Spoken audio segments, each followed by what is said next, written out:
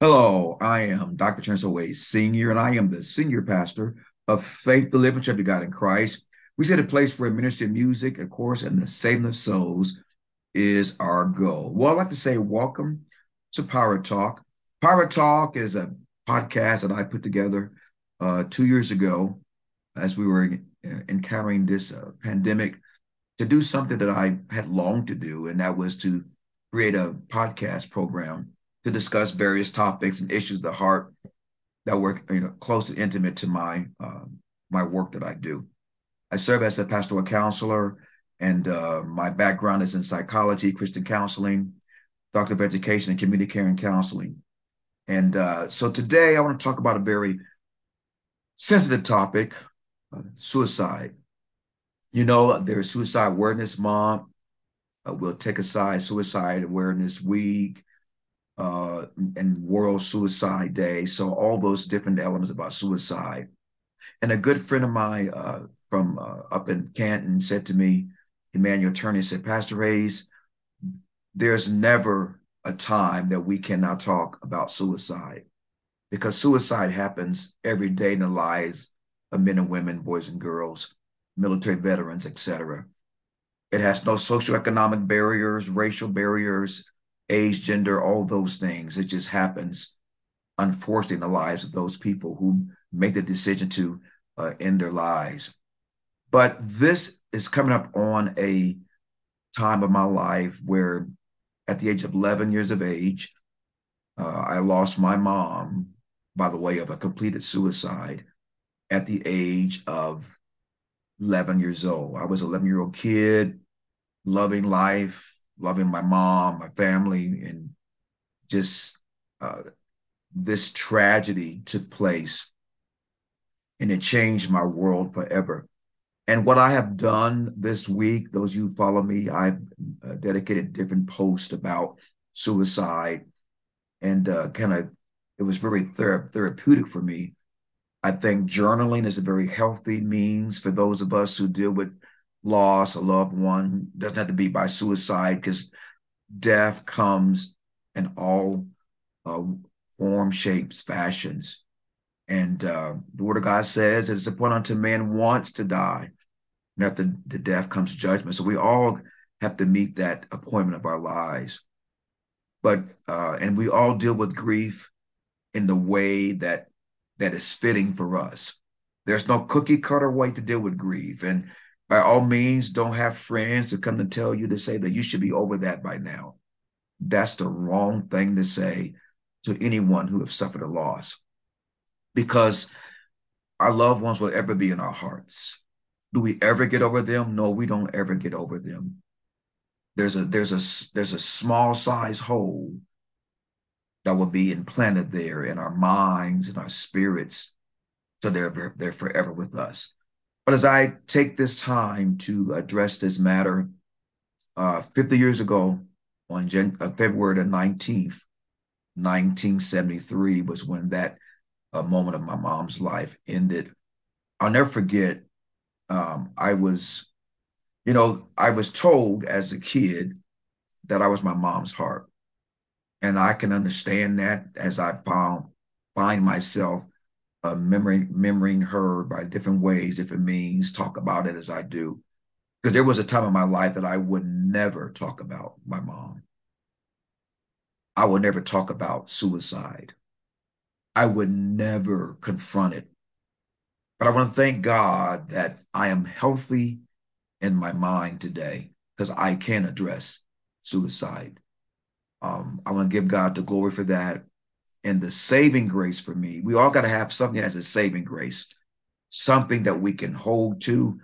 I've been preaching in my ministry that we need to see ourselves in the Word of God because the Word of God is speaking directly to us. See yourself in that narrative. And my saving grace came from Isaiah 26:3. If thou will keep him in perfect peace, whose mind, that is my word, stayed on thee.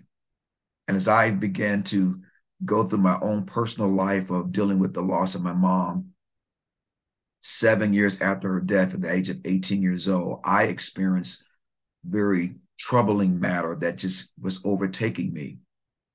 And I'll talk a little bit about that later on. But I want to say this week I have been reading a book intentionally that I wanted to uh, take upon myself to read because I love reading. I read all kinds of books, but I really am drawn to psychology material, counseling material. Those are my favorite books. I'm not a fiction type of guy. But I was at the American Association of Christian Counselors Conference last September. And that has been one organization that's been a blessing to me. I highly recommend pastors to join that association because there is a lot of vital information that will bless your heart. You may have people in your ministry that are close to counseling or lay counselors or uh, may be close with mental health matters of the heart. It's a very great organization. But I was in an intensive course for the 2 days, 3 days that I was there. And that course was designed for me. And one of the instructors presented, and she wrote a book called Surviving the Loss, Surviving Suicide Loss. And that book really ministered to me as I'm reading it as we speak. And of the many things that book addressed, it addressed about when a when individuals that are impacted by suicide at certain ages of life, how do you address those matters? And because I was an 11-year-old kid, I didn't know what suicide was all about. But the authors addresses the fact when suicide happens to in a child's life of a loved one, the thoughts come to that child's mind that their life will end in that same manner. And when I read that, that was a truth for me. That was my truth because I feared that that's what was going to happen to me, how my life would end. And 7 years later, when I turned 18 years old, I began to go through a psychotic episode that was very troubling. It was very frightening. And in the textbook, she talks about her late husband who ended his life by a completed suicide.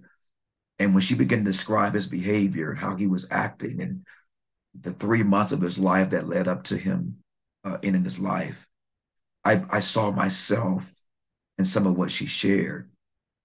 But to God be the glory, I'm here today to talk about this.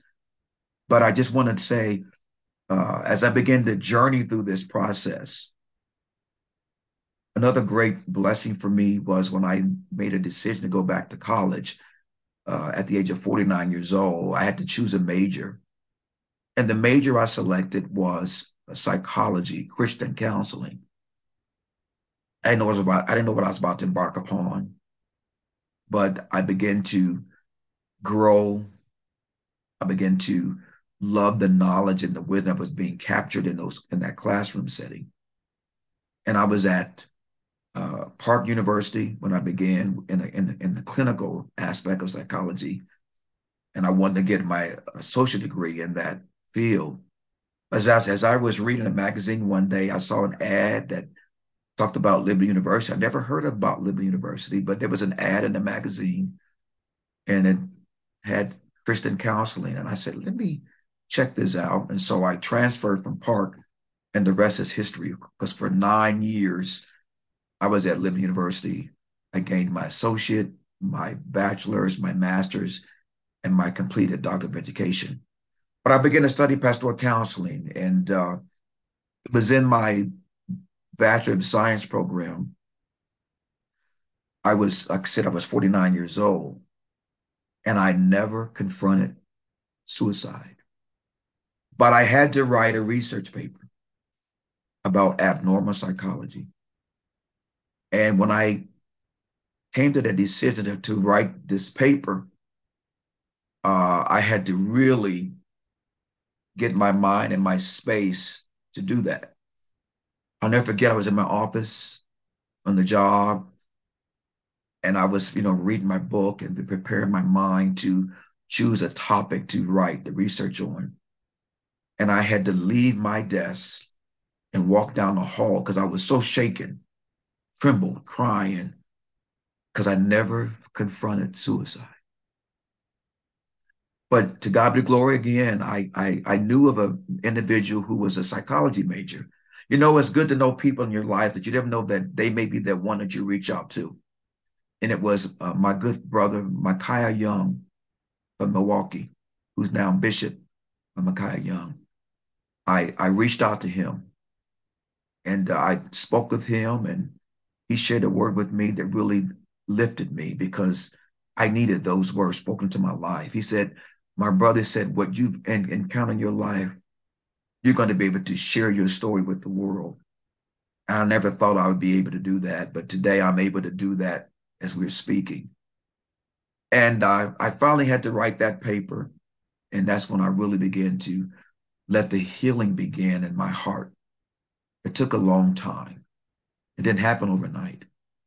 But the more I began to address it, and the more I was in the classroom setting at Liberty University, dealing with mental health matters, from diagnosis, from the different behaviors, the disorders, God was ministering to me in the classroom. But the word of God was the ultimate healing. But I thank God for how God allowed me to be in that academic setting. Because the word of God says, my people are destroyed for the lack of knowledge. And I thank God for that. And I'm able to talk with you and share with you. So fast forward in life, what I encountered, what I experienced from that psychotic experience and the fear of it in my own life, I gathered this, I mustered up the strength to do what I did to get in a healthy place. Joining the United States Air Force was the best natural thing that I could have ever done. I changed my setting, I changed my environment, and I said, God, I want you to get me through this part of my life. And God did just that. So fast forward, and when I completed my doctorate of education, I wanted to give something back and remember my mom. Because really, as I began to study psychology, I wanted to kind of get somewhat understanding perhaps what she was going through, uh, maybe what she may have been feeling. And if she was here today, I could talk with her in a whole different manner. But I also want to give express my gratitude to Dr. Jonathan Shepard. I met him through social media, as we were in this pandemic, and in this pandemic, I've met some great people, but he was a presenter at the AIM conference, and I was drawn to what he shared, and I reached out to him. But he shared a resource with me that I didn't have. He said that was good for pastors. And there was one sentence in this resource book that he gave me, and that said, suicide can be prevented. That broke me. I mean, those words broke my heart because I said, oh, suicide can be prevented. Why wasn't prevention given for my mom that she would still be here? That hit me in a real way. But because those words are true, there are those who contemplate suicide, deal with suicide ideation, but they don't move forward in that. They somehow make the decision to live. And some of you are survivors, that you could have been a person who completed the suicide, but you're still here because suicide can be prevented. That's why we talk about it. That's why we have Suicide Awareness Month. That's why it's a subject that just you can never not address. Young people, old people, it's real. But again, that resource from Dr. Shepard helped me. So as I was beginning to end my education with Liberty University, right before my graduation, I said, I want to do something to remember my mom. What can I give back? And I did some research and I came across www.bold.org. And there was a scholarship that was given for those who dealt with mental health issues. And I reached out to Calvin Roser, and we talked about it. And it was really just to be a $500 scholarship to raise the awareness of mental health in our communities and for college and high school students. And it was really just to be a $500 scholarship. But as I birthed that scholarship in November 2020, in its first year, it raised over $7,200. And we were able to award two students with $3,500 apiece. The second year of its running, I had a goal to reach $10,000. We exceeded it. We had like $10,200. We were able to give 5 students scholarships over $2,500 because of the scholarship funds, money we had raised. This is the third year in place, and I want to reach 10,000 again, and we're going to award 3 students. But what blesses me about this scholarship is that my mom's name is not forgotten. Those who are recipients, they'll email me and share with me, thank you, Dr. Hayes, for the Ethel Hayes scholarship, mental health scholarship. It gave me a chance, a voice to express my worldview, what I've gone through with mental health, someone I loved, etc. And that's just rewarding for me. And to those of you who may have sown in the scholarship, donated, I appreciate your donation, because it has helped this to be a carry on of memory of those who deal my late mom. And then we are awarding those who are survivors, those who've come through the storm and weathered the trial of life and the burdens that they carry. They can share their story. So as I bring this to a close, on tomorrow, February the 19th, 2023, is the 50th year of my mom's passing. And 50 years is a great big number. And to see where I am today, only the God of Abraham, Isaac, and Jacob could have me in this place. But I'm not celebrating suicide. I'm acknowledging suicide. Because if there was any other way, I would want my mom to be here today.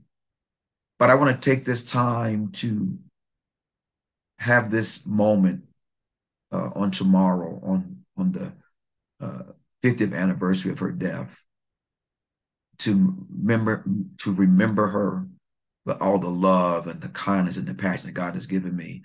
I'm bringing her sisters that are living, her brother that's living, a very dear close friend of hers, and my children, grandchildren. We're going to gather together and dine together in memory of my mom and some of the close friends, just to remember her. Be grateful where God has brought me, my sisters who share in this loss, and my brother. Suicide is very sensitive, and you have to handle it right, handle it well. You know, I've heard all kind of comments about suicide. You're going that a person who commits suicide is going to hell, and they were demonic, and all those words. Those words don't bother me. You're not in the place where God has placed me. I understand mental health crisis and persons with mental health issues. It's not the individual. It's not the person. There's a disorder that takes place in their mind and their minds and their spirits. That's not them. But we do know God is a healer. God is a deliverer. Thou will keep him in perfect peace, whose mind is stayed on thee. But God has the final say. God is he has the final answer, the call for anyone who may have ended their life that way. That's not my judgment. That's one God. But I am grateful and I am thankful that I have the strength to talk about this. And to anyone who's ever found yourself in a place, reach out to someone to talk to them. By all means, there's a hotline, 988, call that number, reach out, talk to a safe, be in a safe place that you can talk to someone that will listen to you, not judge you, because your life is worth living. You are loved, you are valued. And I say this, persons who make the effort or those who complete the effort of ending their life, persons who get to the place of suicide, tunnel vision overtakes you. They don't want to die. They want to live. They don't want to die. They want to live. So thank you for listening. I hope something was said that will uh, inspire you, that bless your mind and spirit. And on tomorrow, Mom, my dearest mom, my heart, I love you with all my heart. You are always in my thoughts. You're always in my spirit. And as we share this, we love you. Thank you for the life you've given us to be here. And thank you all for joining us on this Power Talk. The next time, be blessed.